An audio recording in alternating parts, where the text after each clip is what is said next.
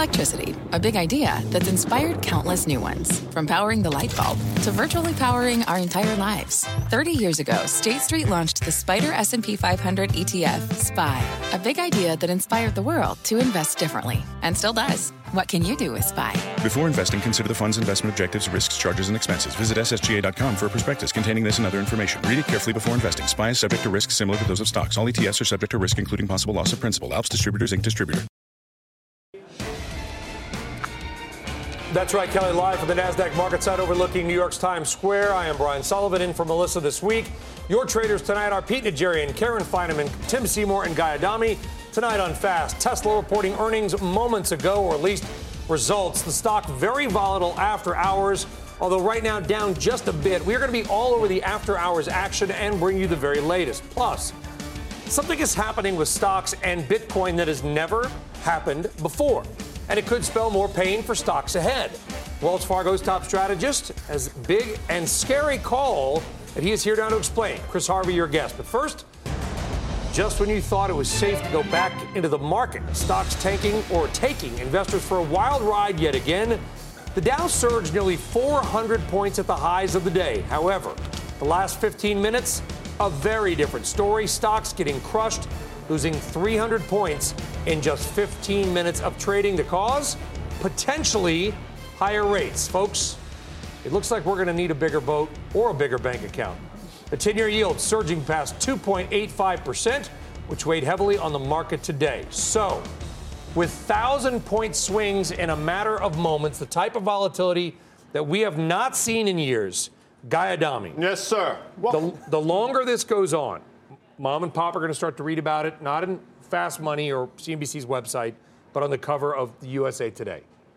Should they feel safe getting into this market? Well, safety, you're implying that somehow volatility makes the market less safe. I guess that's the inference, right? It just makes the market more volatile. I think in terms of safety, I think stocks are a collateral damage of what's going on. I don't want to get too in the weeds here, but I think the fundamentals of the stock market, quite frankly, are still intact. What's not intact is that for the first time in a long time, as you mentioned, volatility is back. It's interesting. Started the show last night talking about vol. Pete said he saw $20 put buyers in the VIX. I think the VIX actually might have had printed right down to that level, and it came right back. So one of the things I said, I think vol's here to stay. Pete said he thinks it's trade 20. Wound up both being right. I happen to think vol's going to be here for an extended period of time. When I say that, quite frankly, I could think we could see this into March or April. What I'm trying to say, though, Pete, is that if for the VIX aside, I get the VIX, but for Mom and Pop, they're not sitting around the table talking about the VIX. Right. What they're talking about is, hey, did you see the Dow soared today? Now it collapsed. Oh, but then it soared again. Is that a safe market they want to put their money into? I think is a conversation a lot of people are going to have. I'm sure that's a conversation. You know what? Safe? I think people just always should. If they're at home and they're not trading every single day like those of us on the desk, you just have to go through this, and the fundamentals is what Guy just brought up. Well, the fundamental story is there. We've gone through a big chunk of the earnings. January, we were fulfilled with unbelievable numbers when you go across it, and because of that, when you look where many of the companies, not all, there are some that are absolutely in the stratosphere as far as the price to earnings multiple, but there are others that I think are very opportunist. There is opportunities there, and if they get sold off, those are on the list when you're looking in sell-offs. Yesterday, we talked about Goldman Sachs. That was one of the names. I dipped my toe in yesterday. I bought some. I decided to sell it this morning. Why? Not because I felt like I was at a top, because the stock had moved $12 in about 12 hours. That's why I took it off. But the entire market, I think, got overly complacent in the time of fear. So in other words, what we had happen a week ago or on Friday was that we had this move up on interest rates on a payroll number. Everyone tried to now spend the next 2 or 3 days talking about this was an event that was born out of a levered ETF cycle, and it's not.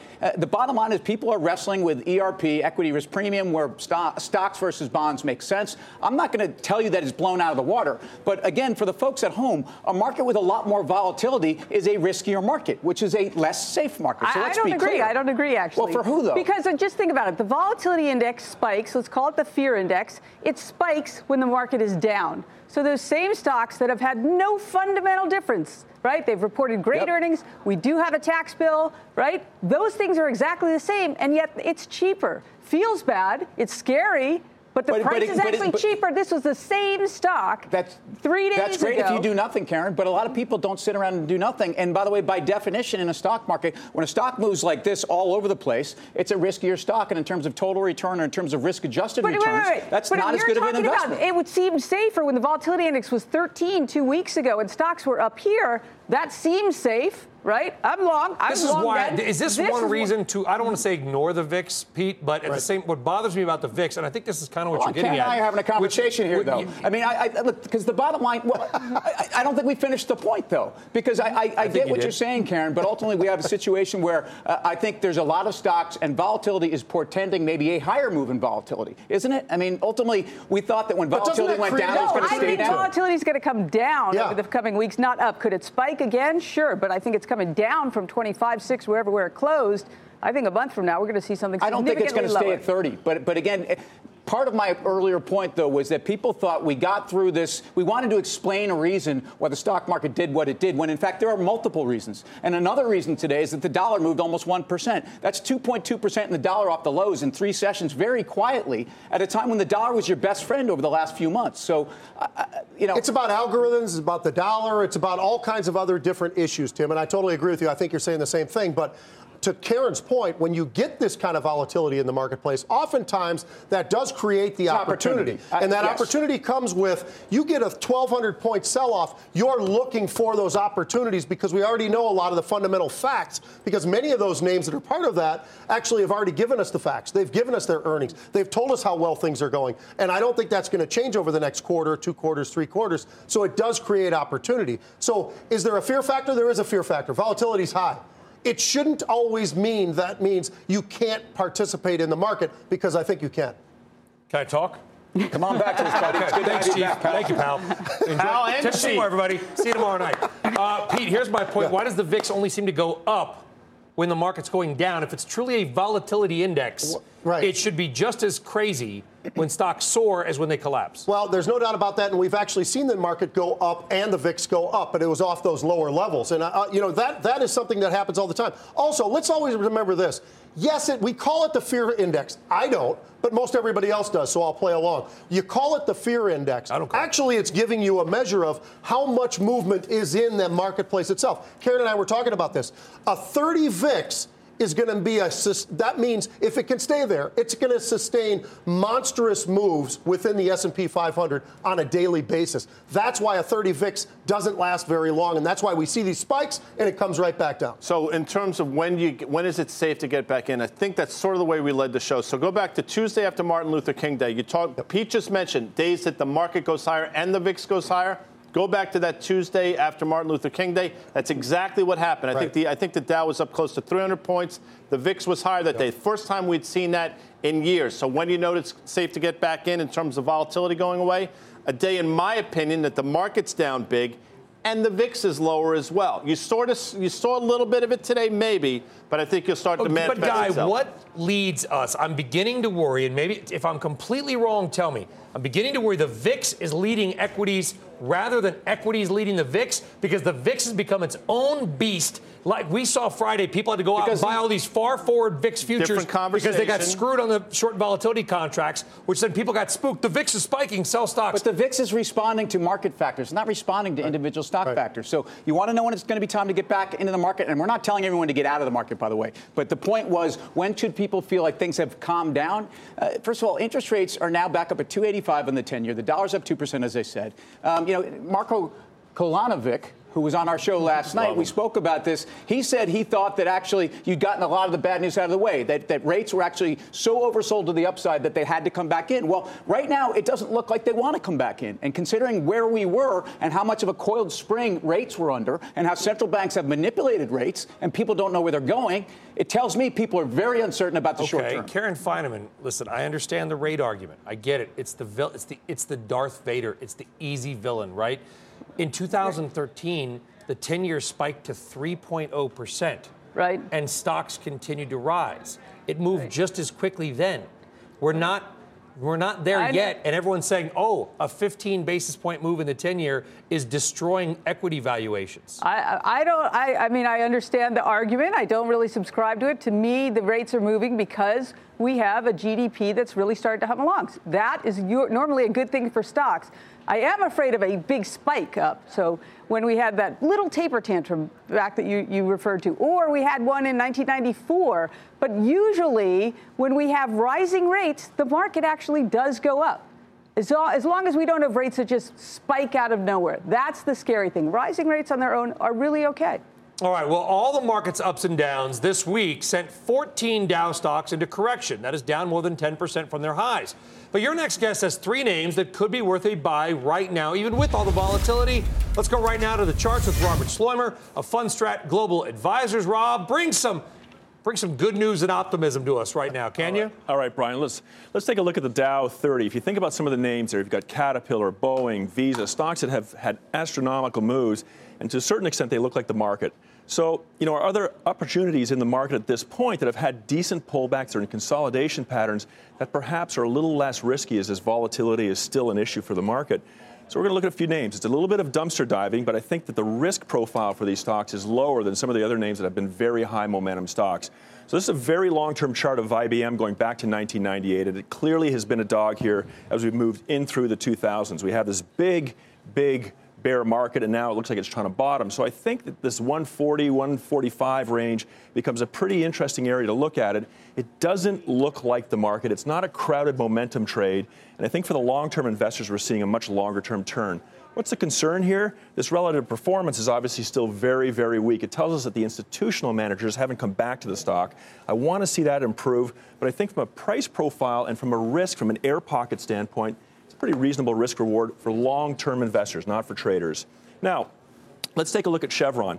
Energy market's been trying to put in a bottom since 2015. We're starting to see lower or higher lows and higher highs, so incrementally starting to improve. And again, it's a profile that doesn't look like the broader market. So you can sort of draw this rough trend channel. Chevron's come back into an awful lot of support here. Again, I don't think you have a huge air pocket. And I think if energy is broadly longer-term improvement, which is what we're seeing with the commodity, then these sort of pullbacks become opportunities. You're getting a 3.9% dividend. That's a pretty healthy yield on a stock like that. And then lastly, when we look at Disney, again, a name that's been, in a very broad 30% correction for over 2 years. So it doesn't look like a high momentum name. It's not stretched. It's not way above its 200-day. And if we were to draw a 200-week, sort of comes in here, that's very long-term support. This is what Nike looked like a month and a half ago before it started to take off. So I think the risk-reward in these levels looks really attractive. So those are 3 names. A couple of them have very high dividends. I think IBM's around 3.8. Chevron's around 3.9. Disney's a little bit lower, around 1.25 or so. But I think they're non-market profile stocks to give you a bit of diversification. All right, Rob, the one thing I'm learning about the show, it's like the reverse Survivor. We don't vote people off, we vote people on. So you guys have got to decide. Did Rob's, what are you deciding for the whole team? Bring him in, man. I'm Do you one speak vote. for everybody? No, I'm one vote. I'm saying Rob's coming over. I'm with this. You're in? Yeah. I want a piece of Robert. Let's go. There you go. What about me? Well, my vote is We have a quorum. It doesn't matter anymore. We already have a quorum. Rob, come on over. Come on over. The water's fine. He was in limbo there for a minute. Is there any one of those? Is there any one of those names? And thank you, by the way, because I think right now we need a little bit of sort of just you're the technicals. Things look pretty good. That looks the best out of those 3 names. Yeah. Look, I think if you're a long-term investor, and we want to be positioning it from a long-term, not from a trading standpoint, despite it being fast money, I think if you look at IBM and that big, long, ugly bottoming pattern, very diversified, looks completely different than the market. It's going to take time, but I think it isn't a bottoming profile. So that would be the name I'd pick. Okay. Robert, when you look at some of these other names like a Disney and the ones that at least had, let's face it, those 2 names right there are stocks that at least over the last few months and in IBM's case, last couple of years, are challenges. Have they been underperforming during this period? Or have you been surprised at the resiliency? Well, they haven't been resilient. They've lagged, right? Their relative performance is drifting off the page while everything else has been moving higher. So you have to sort of look at those stocks and say, what is wrong with these names? The market's very good at sniffing out leadership and good fundamentals. But I think after that period of consolidation, you're starting to see names that are working through a transition. And again, if we're trying to diversify portfolios away from some of the higher momentum, I don't think you have to sell it all, but giving you a little bit of downside protection, these stocks don't have a lot of upside momentum. I think they make a lot of sense. Yeah. Plus, a few of those names, you're getting these big fat dividends, so you get paid to wait. Do you think stocks now are just collateral? One of the points I tried to make are they just collateral damage of what's going on in volatility? or are the fundamentals of the stocks driving volatility? Well, I can't speak to the fundamentals, but if you look at the price profiles of the market overall, a lot of the cyclicals, a lot of the momentum names, they had an incredible surge from August 15th right through the beginning of January. So they were getting extended. I don't think anybody on this desk would have looked at the profile of the stock market and said, yeah, pullback wouldn't be unusual. So the pullback we saw at 10% on a variety of indexes, right down to the 200-day on the futures, it's almost too textbook, right? The VIX spikes, trend spikes. That's the point, though. It's almost too perfect. So I don't know if the fundamentals are changing. The market will sniff that out. But at this point, it still looks like just a pullback within a longer-term bull market. And our cycle work, for what it's worth, bottomed in 16. I think the next bear market's in 19. So I think 18 is going to be fine, but more volatile. I like it. I heard the out, too. You're not even recommending. He's not even recommending Bell Canada. That's right. Anybody like any of these names? Well, I got a question about Disney. On your chart, you sort of had this channel. And what is the downside if it breaks through the bottom of that? Well, what I didn't put on that chart was the 200-week. And if you look at the 200-week as a general proxy for long-term support, a 4-year moving average, that's where the S&P bottomed in 16. So I think that low end of the channel, and I'd have to go back and look at it, but the low end of the trading range I think is going to hold. I don't think it's going to break. You had 2 years to break this name in a bull market. So I think the downside's pretty limited. Robert, it was a pleasure. Awesome. Thank you very much. Guys. Good stuff. Thanks. All right, coming up, Tesla reporting their numbers moments ago. The conference call kicking off in just a few minutes. We're going to let you know what Elon Musk is telling investors about the quarter. Plus, Bitcoin and stocks are doing something they've never, ever done before, and that could spell more volatile moves ahead. We'll tell you what it is and how you might be able to profit later on. Steve Wynn stepping down from his namesake company. Now rumors are floating. The casino giant may be up for sale, but what is the empire worth without the man whose name is on the building? If analysts are right, the answer may surprise you. Much more fast money still ahead.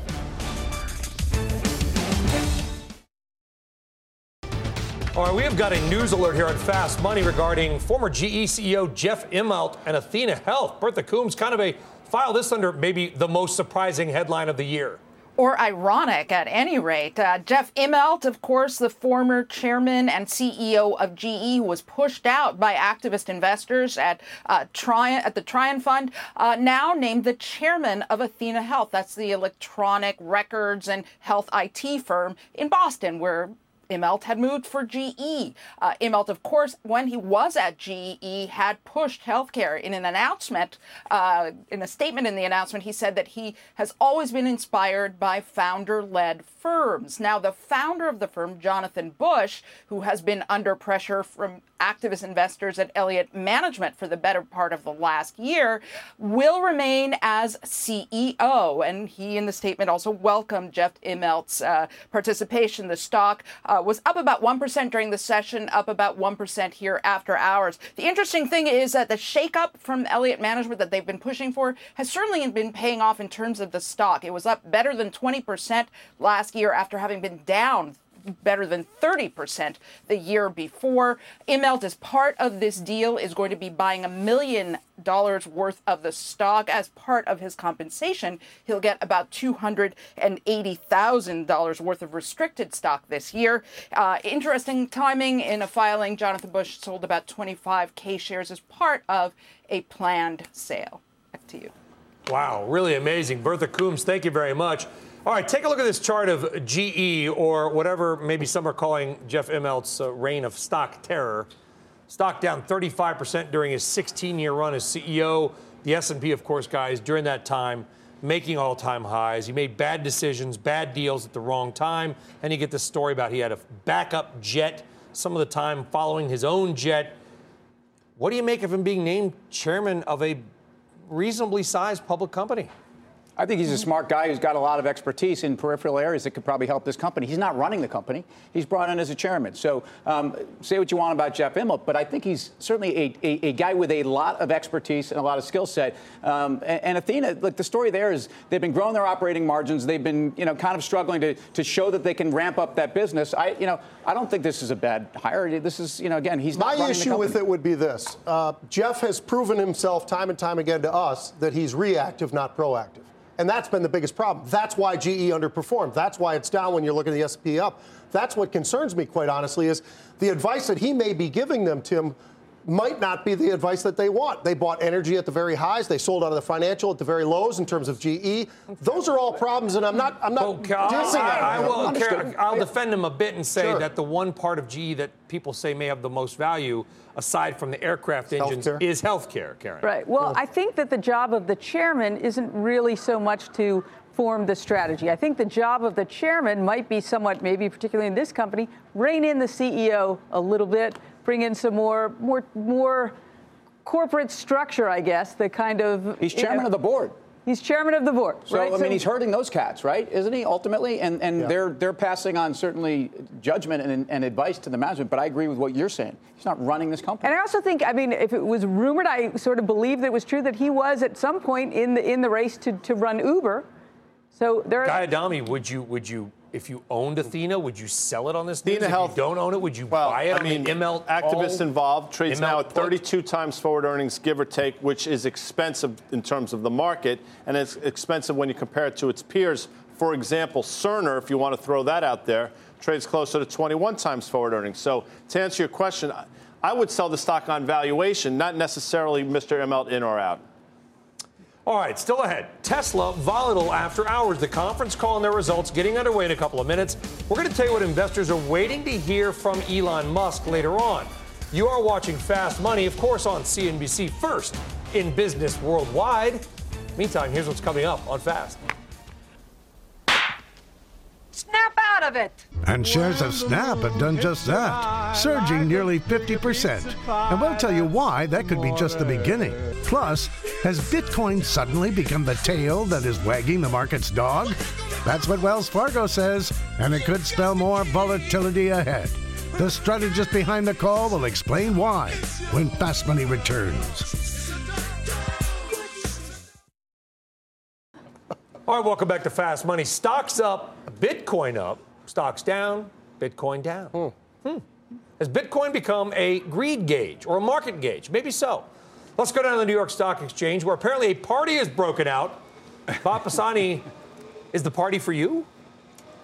No, there's a party every day down here, and if they were just playing the Cheers theme from the 80s here. The 80s never died down here. Hey, is Bitcoin and the S&P 500 correlated? Well, it might seem that way if you look at what's happened in the last week or so. So Bitcoin has dived as the S&P has dived, as Brian mentioned, bounced on Tuesday just as the market has bounced. Looks like there's some relationship, but the longer-term correlation is really much weaker. I mean, obviously, Bitcoin was up 1,300% last year. The S&P was up perhaps 25%.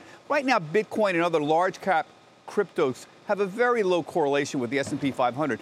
But as the number of people trading cryptocurrencies increases, it's possible the correlation could go up. The majority of crypto trading is done by retail. We know that. Now we have a massive sell-off in the crypto market. So the question is, what percentage of the crypto market is also investing in stocks? And did the sell-off in crypto cause anyone to sell their stock holdings? I tend to think that this is fairly small, that this gets into a separate question of causation versus correlation. I think that's also fairly small. But remember, it used to be argued that cryptocurrencies were uncorrelated assets. So if a correlation became stronger, it may not necessarily be welcomed by everyone. Now, that said, it's possible it worked in the other direction this week, by the way. The S&P 500 impacted Bitcoin and cryptos. The 5% drop in the S&P Monday was a very sudden event. Its suddenness and the steepness of the plunge may have caused some fear and selling in markets generally, perhaps even including crypto. So maybe there's a little bit of a narrative there. Back to you, Brian. Bob Pisani, if I was there, I would throw a party for you, my friend. Thank you very much. Okay? Let's trade this. Correlation is not causation. Let's say it all together. Does Bitcoin... Correlation is not causation. Thank you very much. Then I want to see you after class. Did you guys need to reinforce that by speaking? He said, let's say it. Aaron and I stayed quiet. So, anyway. What's up? I keep raising the chair up. Guy Adami, yes, do you think that Bitcoin is in any way related to the equity markets?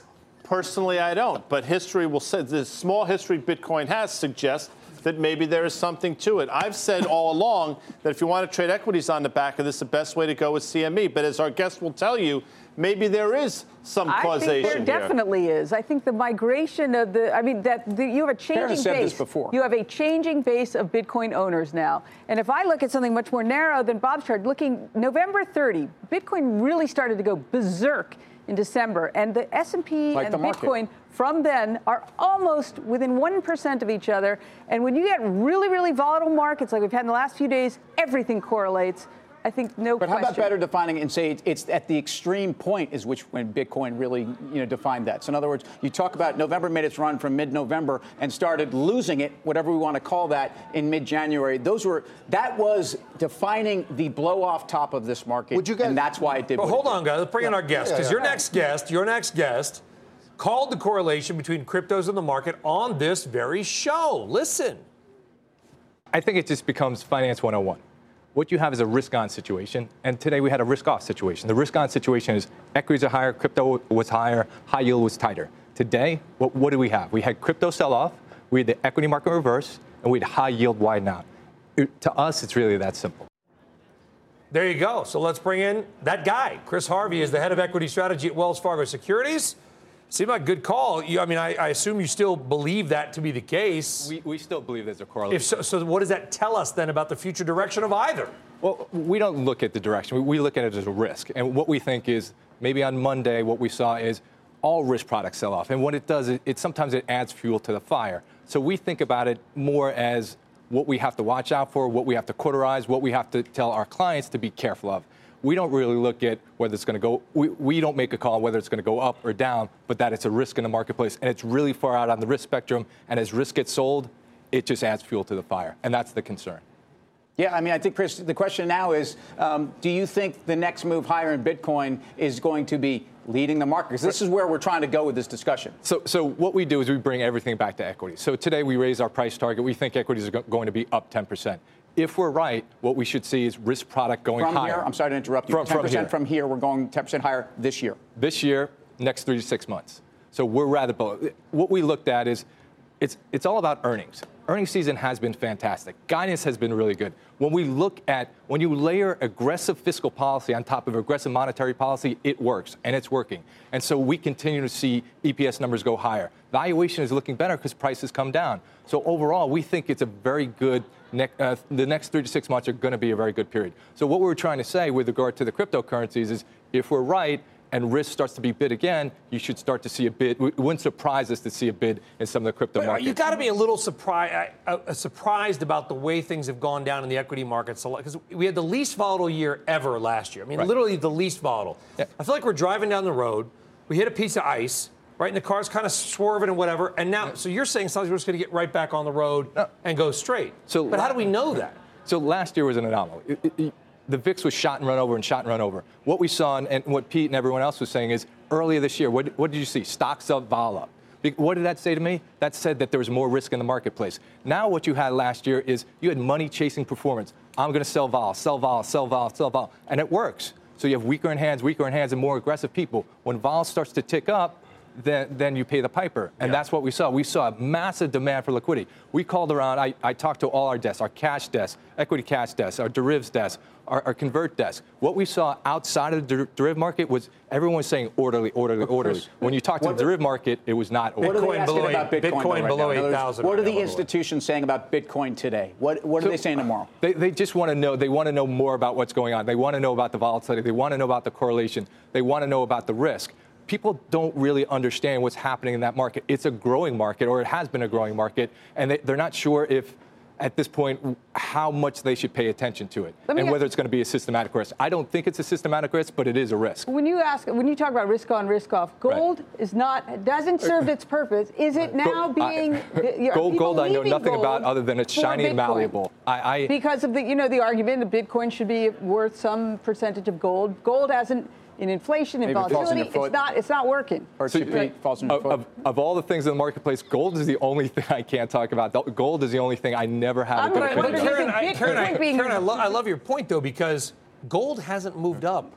As apparently there's all this fear and terror in the market, but no one's been buying into gold. Couldn't you say it like this, Chris? How about the fact that the correlation between the idea that people have been trying to diversify their portfolios in some way or another? Right. Bitcoin, as we've all talked about on this desk, you don't want it to be 50% of your portfolio but maybe 3 or 5%. And as that continues to grow, that in turn puts Bitcoin that much closer to moving with the correlation of the market itself. And something else we said, when people ask us, is there a lot of speculation in the equity market? We said, no, there's not a lot of speculation. However, we saw a lot of speculation in the cryptocurrency market. If you wanted to speculate, that's where you went. Now, as it gets more regulation, you should expect to see some of that speculation come out, more liquidity, a little less volatility, but it's still very far out on the risk spectrum. Yeah, Bitcoin, by the way, we got it on the price chart there. You can see it's moving. That's what we do here. Yeah, it's above 7,855. We tend to put the price up there because people care. Oh, one. And we care. Well, money does move fast. Chris, thank you very much. Thank you. I appreciate that. I appreciate it as well. What's your target on gold? Gold price target? No target, but it's very short. Poor guys. You short lithium? All right, still ahead. Does all this volatility have your head? I don't know. This is why Melissa goes on vacation so much. Does this make volatility have your head spinning? Well, don't worry, because Pete Najarian, sit up straight, has 3 simple tips for trading in a volatile market. He'll break it down.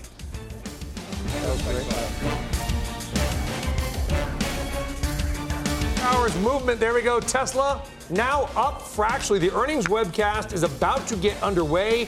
Phil LeBeau, what is the one thing investors need to hear from the always colorful Elon Musk? Brian, it is all about the Model 3. In fact, Elon Musk has just started talking. He's just mentioned the Model 3. Sure, there will be a lot of questions regarding not only the forecast for the first and the second quarter, but beyond. We'll have more when Fast Money returns. Wall Street eyeing Wynn Resorts for a potential takeout following the resignation of founder and CEO Steve Wynn. For more on this developing story, let's go out west to Contessa Brewer, who is in Las Vegas. Contessa. Yeah, Brian, in resigning, Steve Wynn said in a statement that basically he was dealt a bad hand. He complains about the rush to judgment.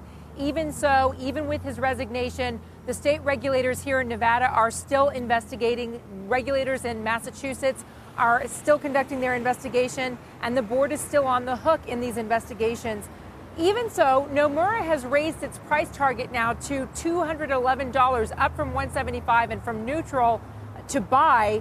Harry Curtis at Nomura tells me that he sees 2 big options here. One is that former President Matt Maddox, who will now step into the CEO role, will run the company and will move forward and perhaps change out some of these directors on the board and just try to operate the company as his boss did.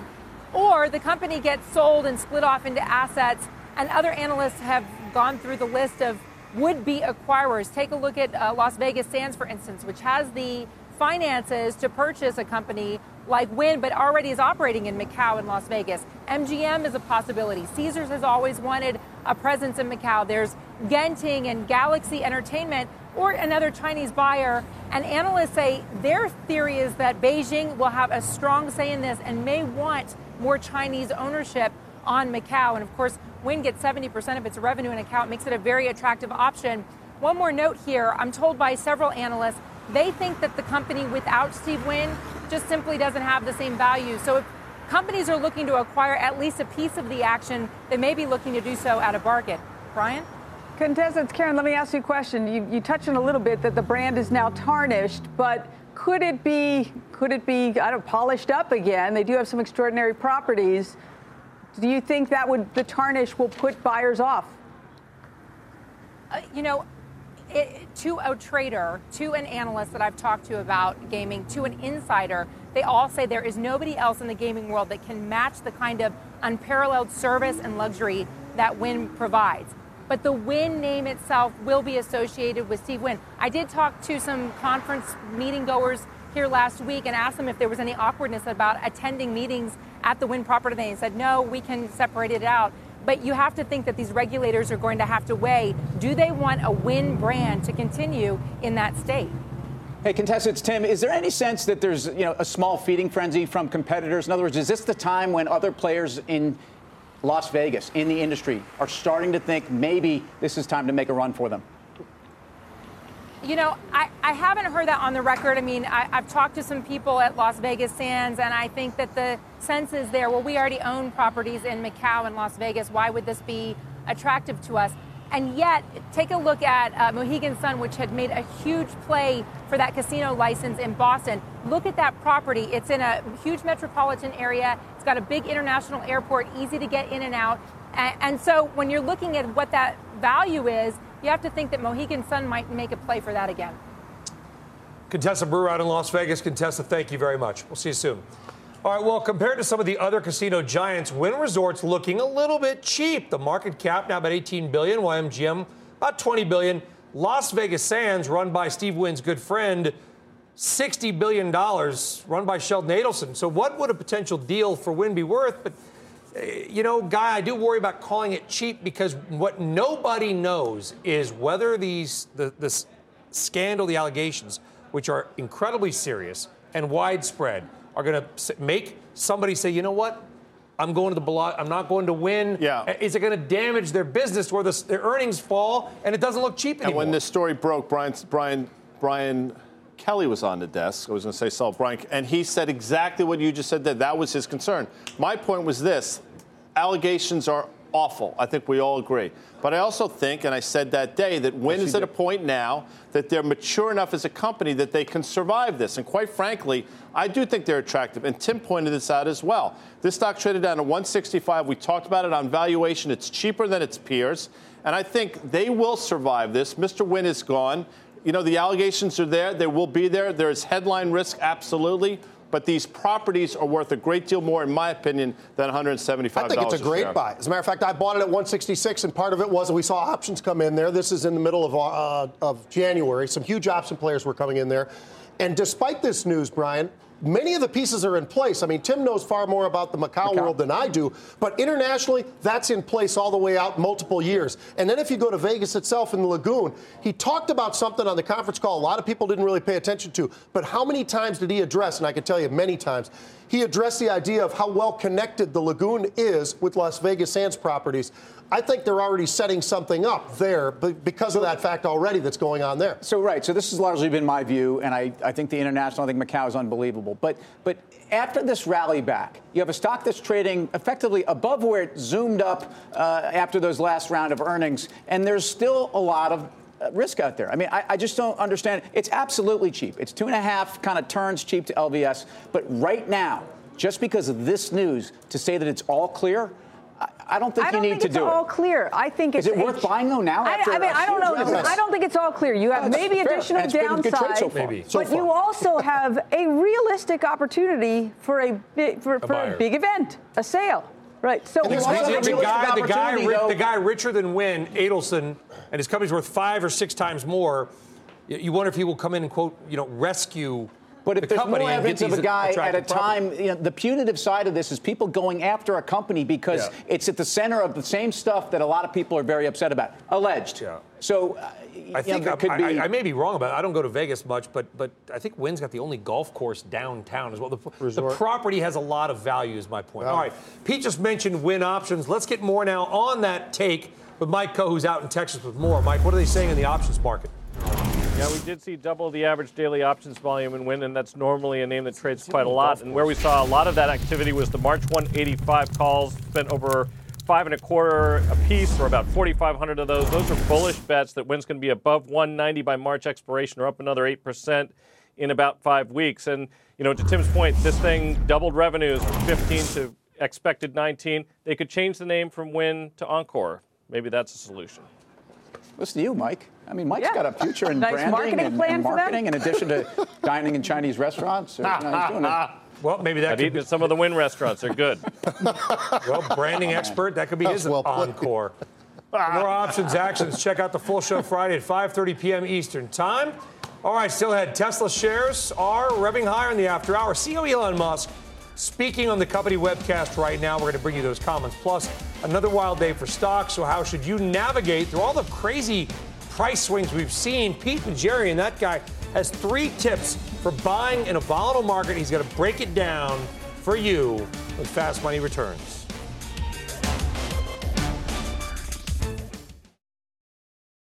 All right, welcome back. Another day, another series of wild swings for the equity market, but I guess that kind of seems to be the norm nowadays. Since the beginning of 2018, there have been already 5 days where the S&P has moved more than 1%. 3 of them have taken place since the beginning of this month alone, and we're not that far into February.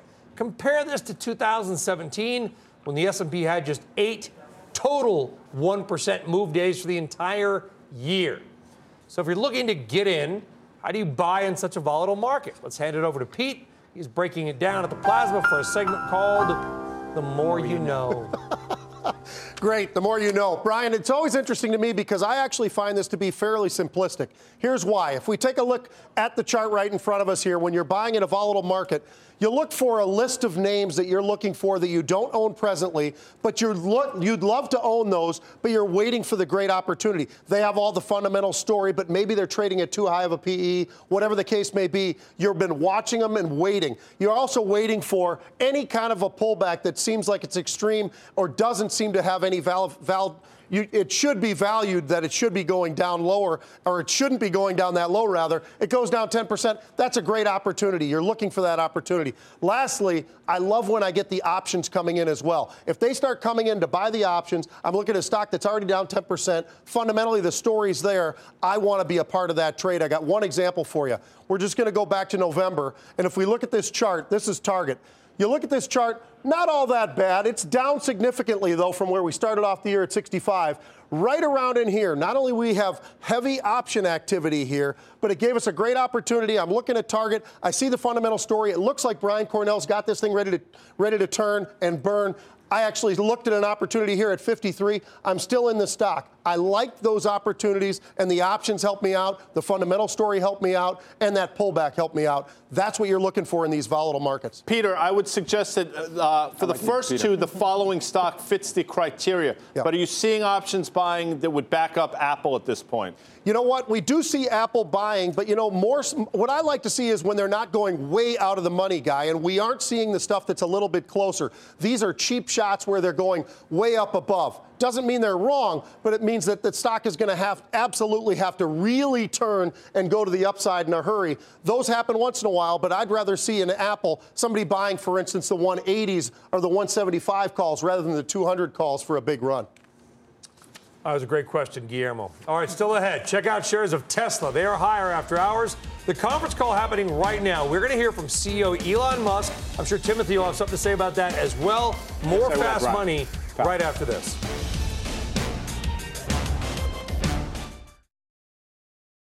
All right, welcome back to Fast Money. Tesla shares higher after its earnings report. The conference call is now underway. Philip Bowe has been monitoring it, and he joins us now with more. Phil? Brian, one reason the stock's moving higher is because some comments from Elon Musk made just a few minutes ago regarding profitability. We'll hear from him in just a bit. But first, let's talk about the Model 3 because this is what so many people are focused on. Tesla reaffirming its guidance for Model 3 production, 2,500 per week by the end of the first quarter, 5,000 per week by the end of the second quarter. The main constraint, or one of the constraints there, being battery production, getting things so that they can move forward at a higher rate in the second quarter. Elon Musk talking about that. They believe that they can overcome some of those constraints. With regard to profitability, here is the prediction Elon Musk made, about 3 or 4 minutes ago. I'm cautiously optimistic that we will be GAAP profitable. It's not certain, but I'm cautiously optimistic that we will actually be GAAP profitable with no asterisk. We should point out they were GAAP profitable for one quarter, I think, back in 2016. They said, it'll continue from here. Clearly, that has not been the case. As you take a look at their sales last year, a little over 100,000 vehicles were sold. Those were primarily, almost exclusively, Model S and Model X. By the way, they're expected to have flat sales this year, so about 100,000 for those vehicles this year. But when you take a look at the rest of the year, when you add in the Model 3, you're probably looking at sales topping 200,000. And with regard to cash burn, it came in much better than expected, Brian. $236 million was the cash burn rate in the fourth quarter. Most people were expecting $900 million to $1 billion in terms of cash burn. We're going to hop back on the call. Obviously, more highlights tomorrow morning starting on Squawk Box. Guys, back to you. All right, Phil LeBeau. Phil, thank you very much. Guys, let's trade this very quickly. Tesla, anybody impressed, disappointed? I'm shocked. I'm shocked the stock's only up 1.8%. I mean, this is a guy that's... is that good? Well, I mean, although maybe people are starting not to believe these proclamations that never come true. But this was about as good as he could have said. First of all, getting back to where they were supposed to be before the last time they told us that they weren't going to get there, and being at 25 in Q1, 5,000 Q2, and then the cash burn is significantly better. The GAAP thing is color shocking me surprised. To me. I would be quite surprised if we see GAAP earnings, positive GAAP earnings, with no asterisk. I'd be quite surprised. The biggest surprise for me is the fact that it didn't get hit with the rest of the market. When the market went down, this stock was hardly down at all. So maybe that was part of it, the fact that it had been hanging in there. But that cash burn, you're right. I mean, that is impressive. For investors, do the quarterly numbers matter more, or do the production numbers matter more on the model? Is it a car company? Is it a car company or a computer company? Is it software? The production. Flip a coin because that's what everybody does. The question. Every day, guy. Because they have a pass as long as they're producing cars. Interesting stuff. All right, it's time now for hard to believe, already time for the final trade. Let's go around the horn. Pete Najarian.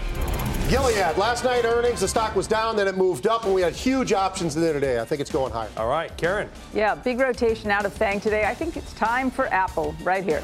Time for Apple. Time for Apple. I like that. Brian, good stuff today, man. Yeah, fantastic. Nice. Letter X, starting to move again. Get back in. U.S. Steel? Yes. All right. Yeah, I'm fine. You enjoying this week? Yes or no? Binary. CME, Brian, with volatility back, the Chicago Mercantile Exchange should do well. The silence was deafening. If it wasn't 23 degrees and sleeting, yes, I would. Thank you. Okay. Appreciate it. I'll see you tomorrow. Mad Money with Jim Cramer begins right now. You seek the key, but first, you must learn the ways of precision, craft, and performance with Acura's all-electric ZDX. With a premium Bang & Olufsen sound system up to a 313-mile range and a Type S variant with an estimated 500 horsepower, the ZDX is their most powerful SUV yet. Unlock the energy when you visit Acura.com to order yours today.